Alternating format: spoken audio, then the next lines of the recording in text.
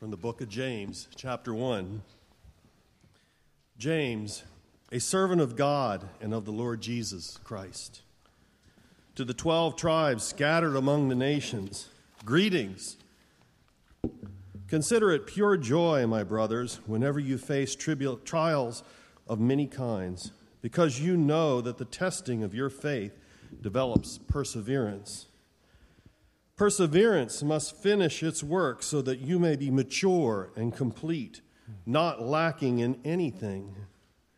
If any of you lacks wisdom, he should ask God, who gives generously to all without finding fault, and it will be given to him.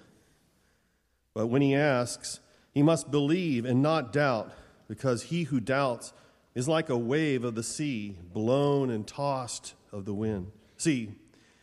Blown and tossed of the wind. That man should not think he will receive anything from the Lord. He is a double-minded man, unstable in all he does. The brother in humble circumstances ought to take pride in his high position. But the one who is rich should take pride in his low position, because he will pass away like a wild flower. For the sun rises with scorching heat and withers the plant. Its blossom falls and its beauty is destroyed. In the same way, the rich man will fade away, even while he goes about his business.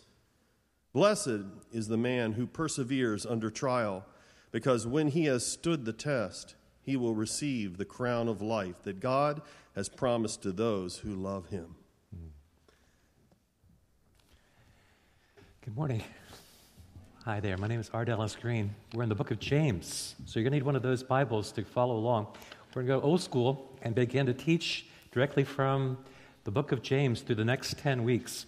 And there's nothing more certain than you will go through ups and downs, highs and lows, times when you have money and times when you're broke, times when you're really busy at work and times when you get a breather, times when you're healthy, and times when you deal with sickness.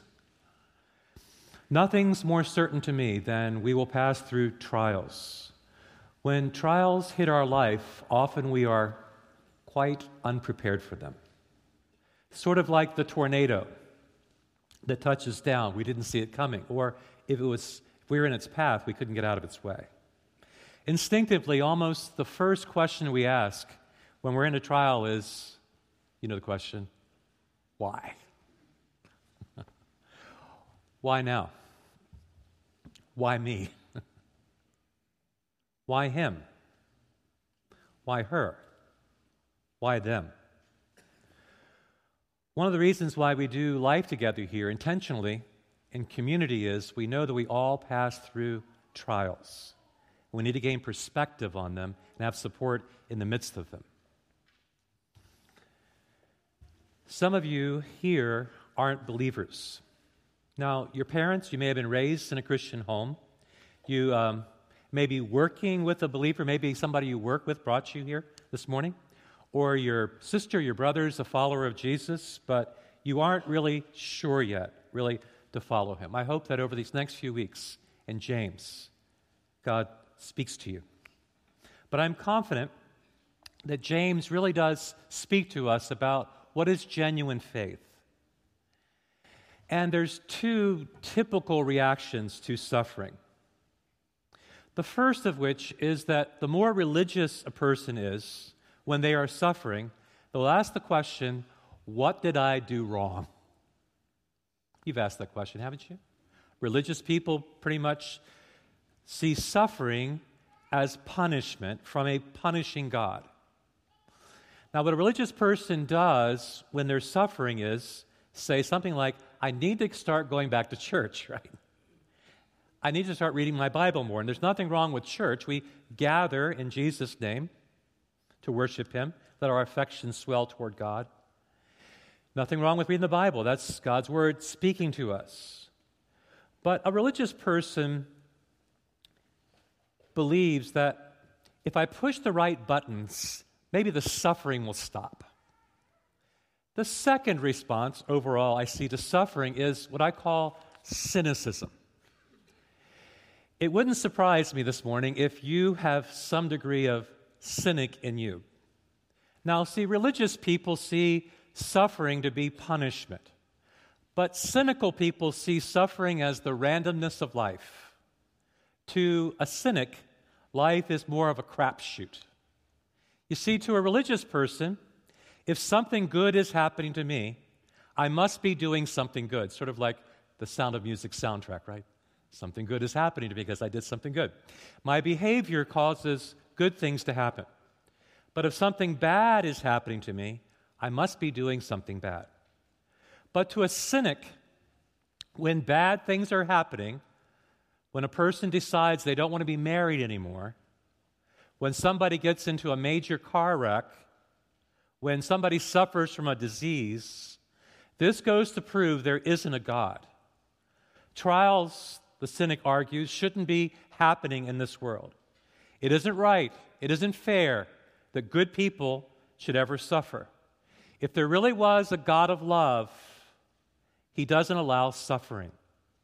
If God is all-powerful, the cynic argues, why doesn't He do something about this world? So they would say this proves there is no God. To heck with the notion that God allows suffering. I prefer to believe that life is random, that life is more of a crapshoot. I'm often asked the question, and James is going to get into it in just a moment, how do we deal with the trials of our life? We have them, don't we? Don't you have trials? Trials at work, trials in your family, trials with your health. They come one by one. They come to us in waves, right? Sometimes we can look from the shore and see this wave kind of mounting up, this trial that's brewing, right? None of us ever escapes them. For me in my life, trials have shaped me, and they have formed me, and they have changed me, and they have refined my life. I can say without question the biggest trial in Debbie and I's married life happened in the year 1991. Debbie was traveling down Route 32 on the way to the beach, and somebody went across the center line and hit her head on, going 70 miles an hour. Stopped her dead in her tracks. Her mother was taken immediately to heaven. Debbie suffered major injuries, as well as my son Chris. And our family was plunged into a major trial. Life is filled with personal trials. There are definitely trials that you are going through now. You know, life is sort of like either we've just come through a trial, we're in the midst of a trial, or we're getting ready to go into another trial, okay? So the question becomes, how do we deal with these trials? How do we face trials? You know, how do we face the life that has so much disappointment in it, okay? So, now to our notes. There is nothing more certain to me than you're going to go through good and bad times. What is uncertain about our trials is whether we're going to face them with joy. Now, how many of you all would associate the word trial with joy? Nobody. Isn't it interesting that James, when he begins his letter, as Bob read so beautifully, he begins by saying, James, a servant of God, of the Lord Jesus Christ, to the 12 tribes scattered among the nations, greetings. Consider it pure joy, brothers, speaking to believers, whenever you face trials of many kinds. This was a circular letter sent to Christians that had been scattered because of persecution. James is the half-brother of Jesus Christ, but he does not identify himself as the half-brother of Jesus. He identifies himself as a servant. There was a time when James had nothing to do with Jesus. I actually went to get him, stood outside the door. James really wasn't a believer while Jesus ministered, but something happened in the resurrection where Jesus appeared to James, and James became an ardent follower of Jesus. If you aren't suffering for your faith, you are among the few Christians in the world who aren't suffering. These believers were being uprooted, being arrested, being persecuted, refugees. And, there wasn't, when you lost your home and you lost your business, there wasn't a corporation hiring, right, in some other city. There wasn't an ATM to go to get money from. They were suffering great poverty. So what he's writing about here is how to endure trials as a follower of Jesus Christ. It begins in verse 2 talking about trials, and then it talks in verse 12 about the blessing of trial, if you'll see it. How do you take the troubles of this life and let them become a blessing to you? Did you know that a jeweler, when he tests the genuineness of a diamond, there's something called the water test. An imitation and a genuine diamond, side by side, look pretty much exactly alike. But when you take the imitation diamond and put it underwater, it loses its fire. Whereas a genuine diamond underwater still is brilliant and sparkles. So if two people profess faith, when they go underwater, when life becomes difficult, when they get sick, when they pass through something like divorce, when they suffer a setback, then their faith really begins to shine. The true child of God shines like a beautiful diamond in the midst of adversity. James is one of the earliest letters we have. Most likely, James wrote in the 40s. He's writing to a Christian audience scattered everywhere.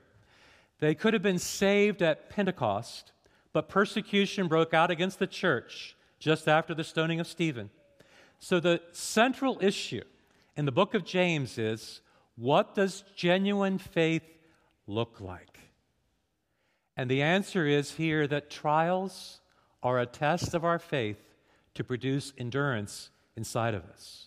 Job said that man is born of trouble as sparks fly upward, that man is born of a woman a few days full of trouble. How many of your lives would testify to that being true? That your life is just full of troubles. Life seems to be about trouble after trouble after trouble. But the truth is that God helps us in our troubles. I'm glad for that. Look at verse 2. Consider it pure joy.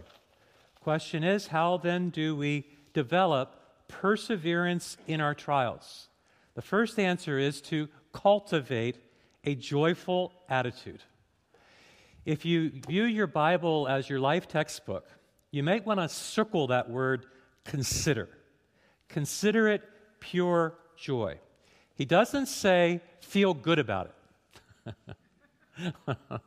He wants you to step back from the situation and think properly about this trial. The key is not to becoming bitter in the midst of your trial, but let the trial make you stronger. You see, what happens when a person catastrophizes is they're facing a trial and they're imagining the very worst to be happening. This is the end. Our worry turns into anxiety, and our anxiety tends to intensify. You see, how I think impacts how I feel and what I do. He wants you to step back and get the bigger picture, to believe that God is at work in the midst of your trial. Without being stretched, you can't get strong. And God wants you to get strong in the midst of your trial. Now, we don't want to deal with trials with a bunch of cliches, because when a person's under trial, they're dealing with stress and anguish, and there's nothing wrong with being stressed or dealing with anguish, right? When we go through trials, often we feel enormous amounts of stress within. But he's saying, consider it pure joy, right? Feelings to us are like the smoke alarm, right, that goes off.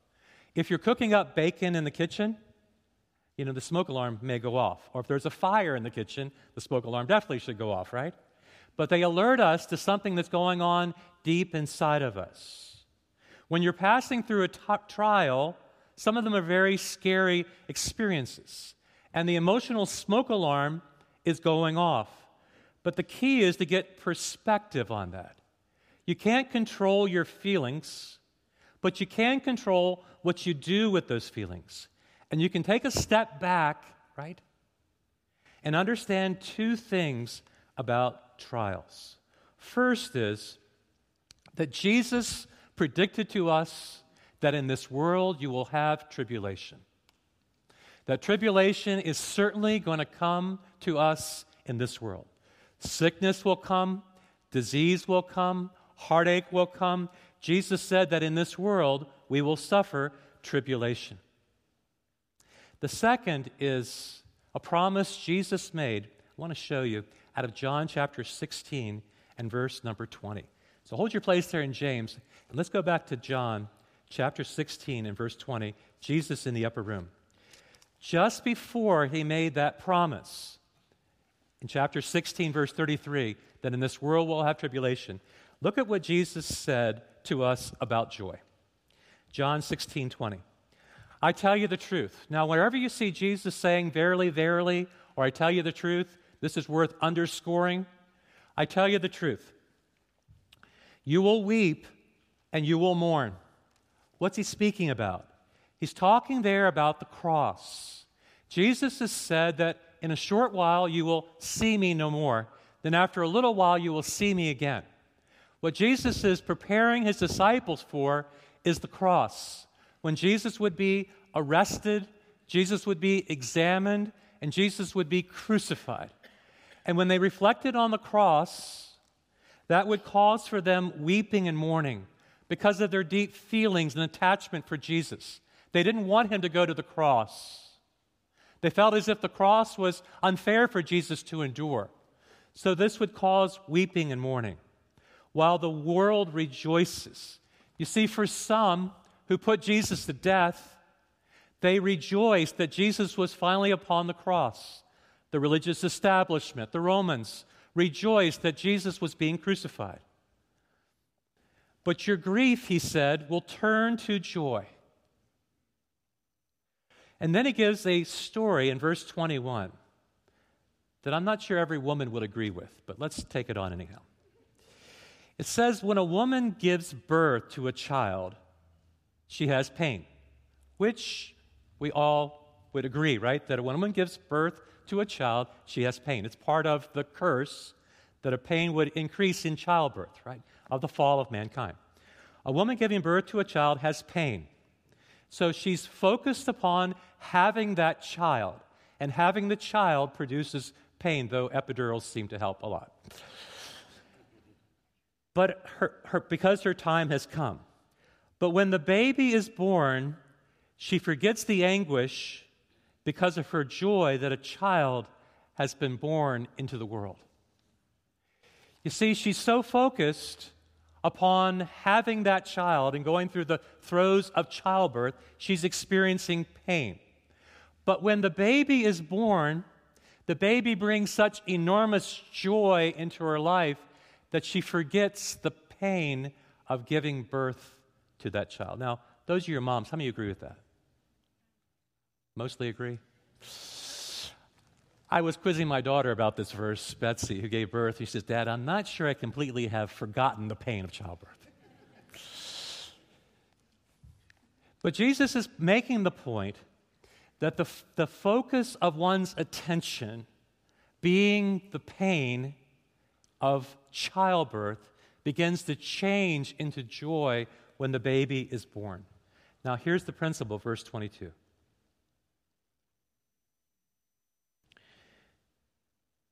But when the baby is born, she forgets the anguish because of the joy the child is born into the world. So with you.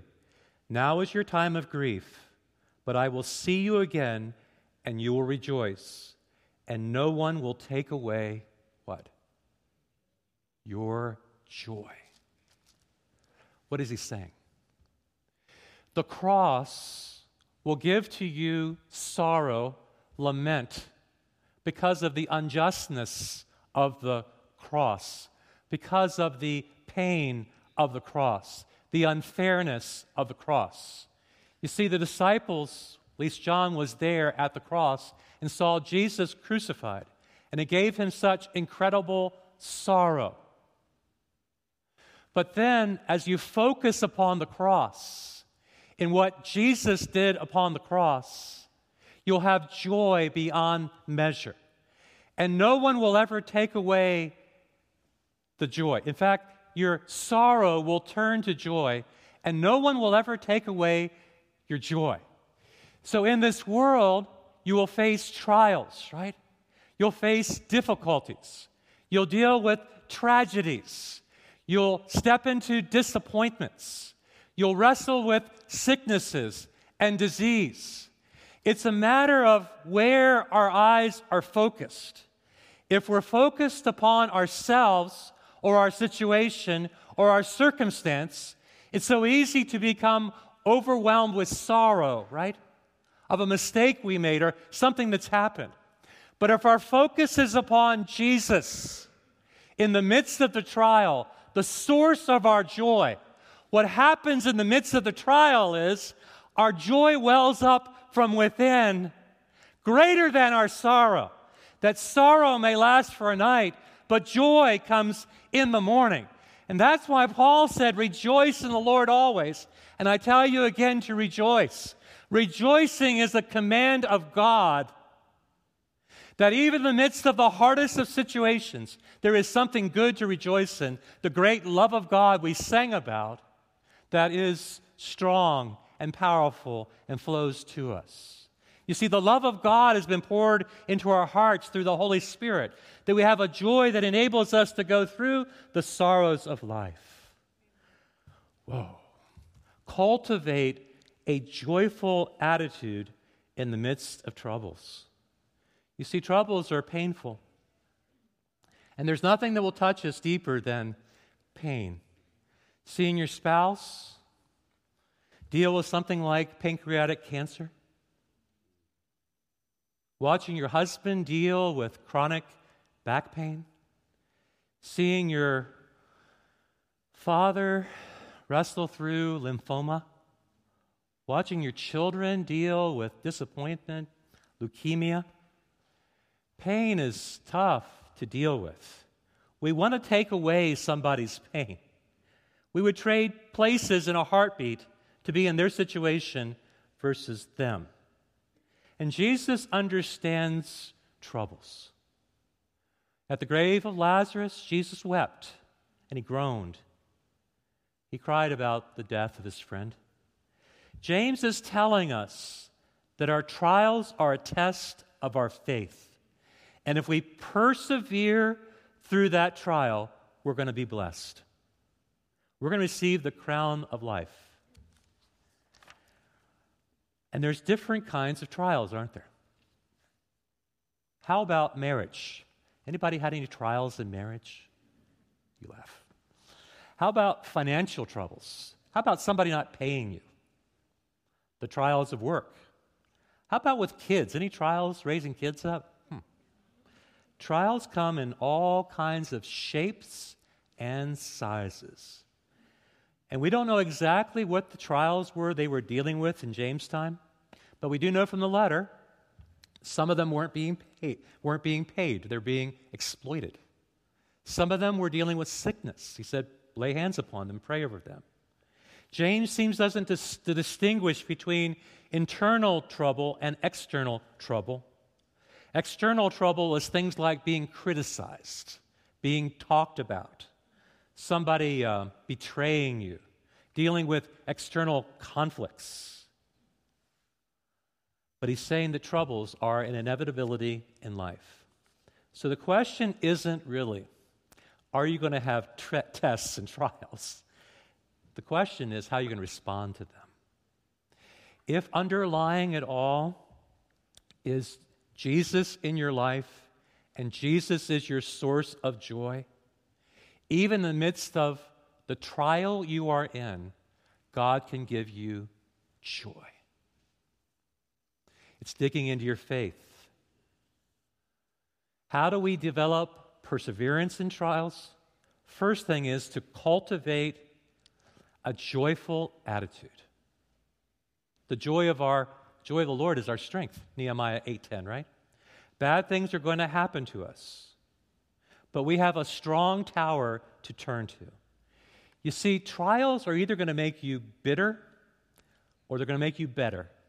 It just depends on your perspective of them. James is saying it is a sure bet that you are going to go through trials. What is unsure is whether you're going to face them with the joy of the Lord. And he says, okay, if you're going to go through a trial, I want you to consider something. And the word consider means to think forward. To let this roll through your mind. I was thinking about this principle this week as I was walking across the grass over in Middletown to the funeral service of a young man whose name was Patrick Schaefer. Patrick was 35 years old, driving his car about a week ago, and died early in the morning in a car crash. I thought about the fact I knew Patrick, and he was 35 years old. He had a wife and 2 boys.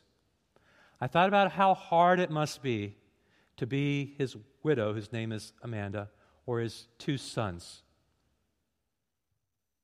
I can't imagine what their life is now like now, and they need our prayers. But then as I was walking over, my mind was thinking forward. You see, I knew that Patrick was a believer, and that now he's in the presence of Jesus. He has seen the face of Jesus. Jesus, when he left, had gone to prepare a place for him.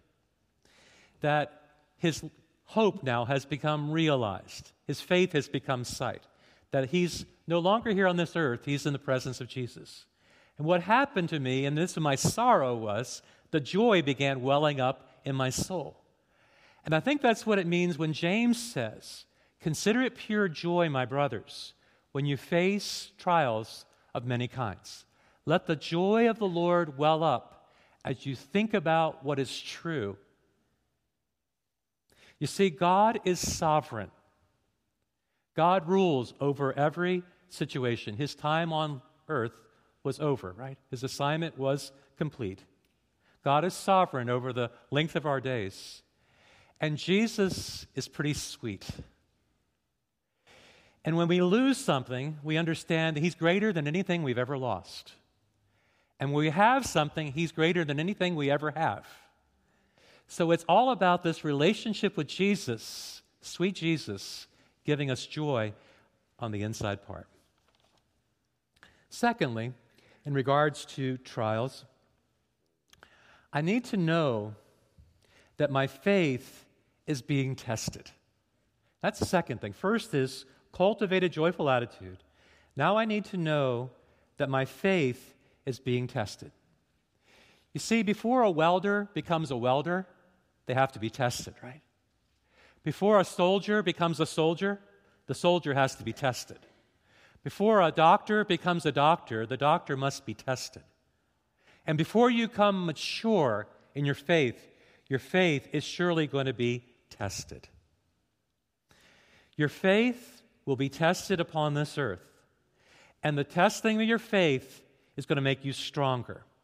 And when you persevere, which means to remain under, you get stronger. And when you get stronger, you develop something the Bible knows as maturity. What happens in the midst of a test is God is producing inside of you something called perseverance. The testing of your faith develops perseverance or endurance. To persevere means to keep on keeping on, right? To remain steadfast, to not fall away, to not look somewhere else, but to look to God for your help. A trial will help you get stronger, provided that you allow God to give you the grace to persevere through the trial with. 1 Peter says it this way, "In this you greatly rejoice, though for a little while you have these trials in your life." Trials are definitely going to come, and they are the test of the genuineness of our faith. You ask, what is this joy stuff all about? Joy is really the gladness of my soul that's produced by the Holy Spirit as He gives me the grace to persevere in the midst of the trial. Paul said, I've learned, whatever situation I'm in, to find contentment. We can be joyful beyond our suffering. So there's some number of things you need to know if you're in a trial. First off, you need to know that the testing of your faith produces endurance. The testing of your faith is designed to make you a stronger person. And when you get this perseverance in your soul, you don't want to quit. You want to remain under the pressure. You develop something known as tenacity of spirit. What you need to know is that God is doing a work in your life. You say, God, can't you do that work some other way? And the truth is, there's no other way to produce maturity in you than for your faith to be tested, to have to endure through the hard times. He's a sovereign God, and He will work in the life of every believer to achieve His purpose. I need to know that. And if I know that God is at work, there's joy inside me. Now, how many of you all signed up for Christianity believing that it was sort of a problem-free ride? What I thought is, when I become a believer, what I really want is a problem-free marriage, or sort of a problem-free experience with my parents, or a problem-free experience raising my children, or a problem-free experience at work. Some believe that the better I am, the less problems I have. That if I can be good enough, I can be exempted from problems. I can sort of get a free pass in problems. The Bible nowhere promises us a problem-free life. If you signed up for a problem-free life, you signed up from the wrong salesman. He was telling you a lie. Some people signed up for Christianity thinking they were signing up for this trouble-free life. People promise that Christianity is the gateway to a trouble-free life. So they say, Dear Jesus, give me a trouble-free life. I think a better prayer is, God, work in my heart because I want what you want more than anything else in my life. I want you to form Jesus inside of me. I want you to give me grace in the midst of this trial. I want you to show your strength in my own personal weakness. God, I want you to develop maturity inside of me. I need to submit myself to God in the midst of the trial. Thirdly, I would say, don't crawl out before God has finished His work in you. God must work this perseverance in us and finish its work so that we can become mature and complete, not lacking anything. You see, the good work that God has begun in you, He's going to bring it to completion. But the way He works in us is He gives us perseverance so that we can remain under that weight and not crawl out from it, you see. God wants us to learn to endure, believing that He's at work inside of us, persevering through the hard times. Fourth, I would say to you, ask God for wisdom. I would say in my lifetime, the number one thing I have asked God for is wisdom. Strength to be able to endure, and also wisdom. See, when wisdom is given to you, you can apply knowledge to the situation. It's sort of like the captain navigating the ship through the troubled waters. When you're given wisdom, you know how to navigate through that situation.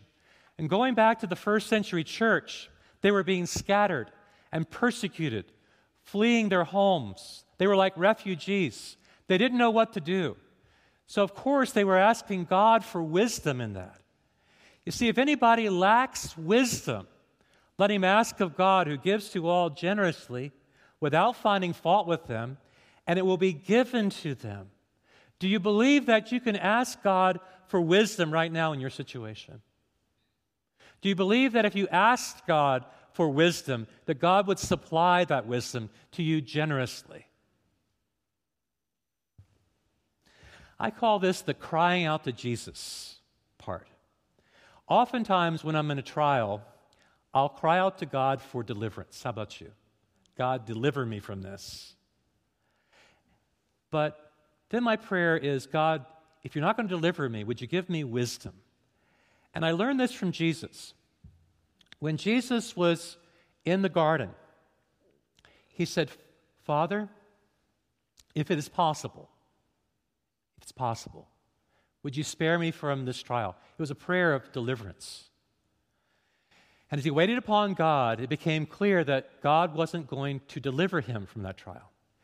And then he relinquished his will to the Father, not my will, but your will to be done. Jesus prays before the cross with great anguish there in the dirt, his face down in the dirt. He cried out, God, deliver me. But the Father said no. And he said that there's no way out of this. Nevertheless, not my will, but your will be done.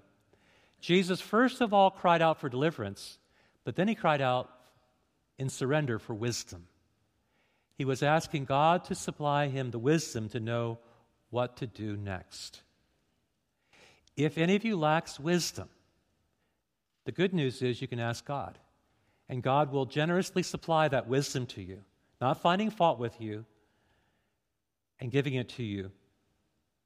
Fifth, you want to ask God with the intention of doing what he asks you to do. Wow. See, it's possible to ask God and have no intention at all of following how God directs you, right? Jesus said, you want to believe and not doubt, because the person who believes shall say this mountain be moved, and the mountain be moved into the sea. You see, doubt is a question about the power of God to be able to answer that prayer. But when a person truly believes, they ask God with faith, believing that God's going to answer that prayer of theirs, that God's going to give them wisdom to know what to do and not to doubt. Sixth, we don't want to compare our situation with others. He speaks here about the brother who finds himself in very humble circumstances. He's very poor. The poor are often spoken of as not having resources and being themselves under oppression. He speaks about the brother in humble circumstances, which may be you or I, but having a high position. The high position is that we are the children of God,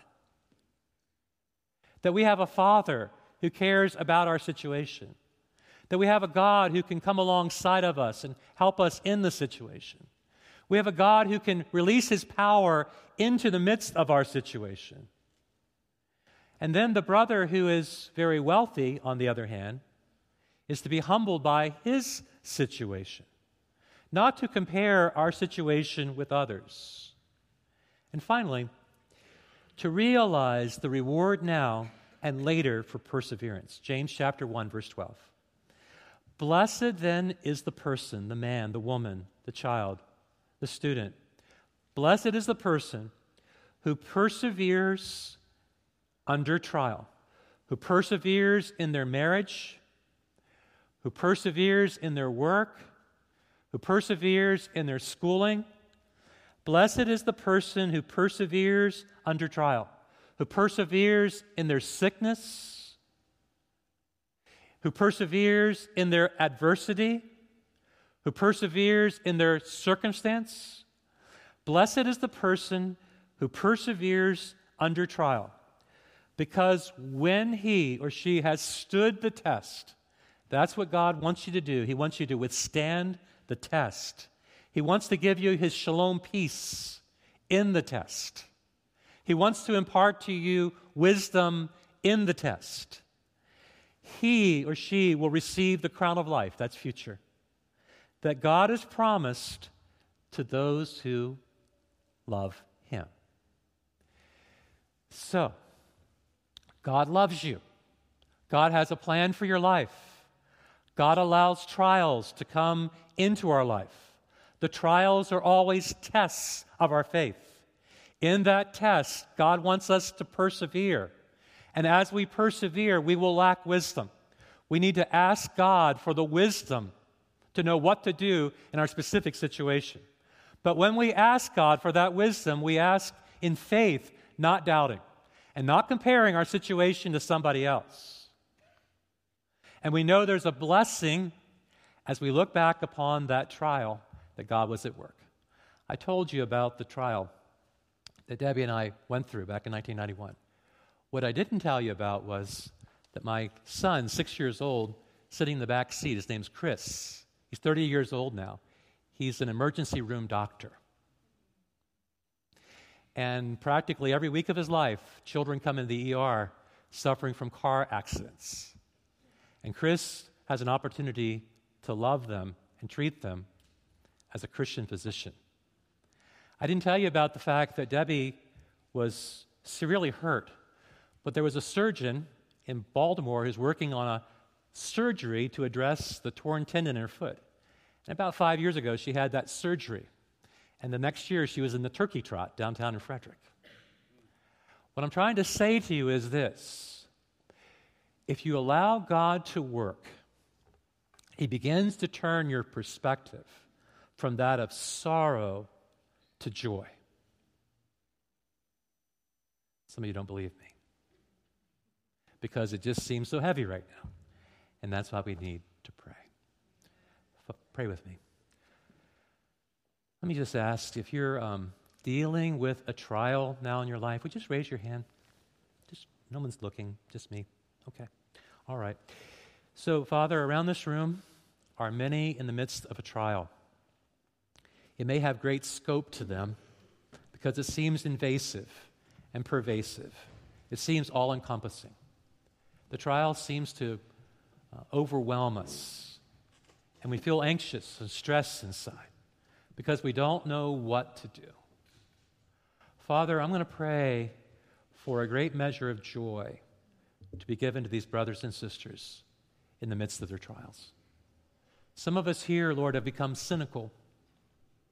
We think that life is just random things happening to us, just pain and tragedy all around us.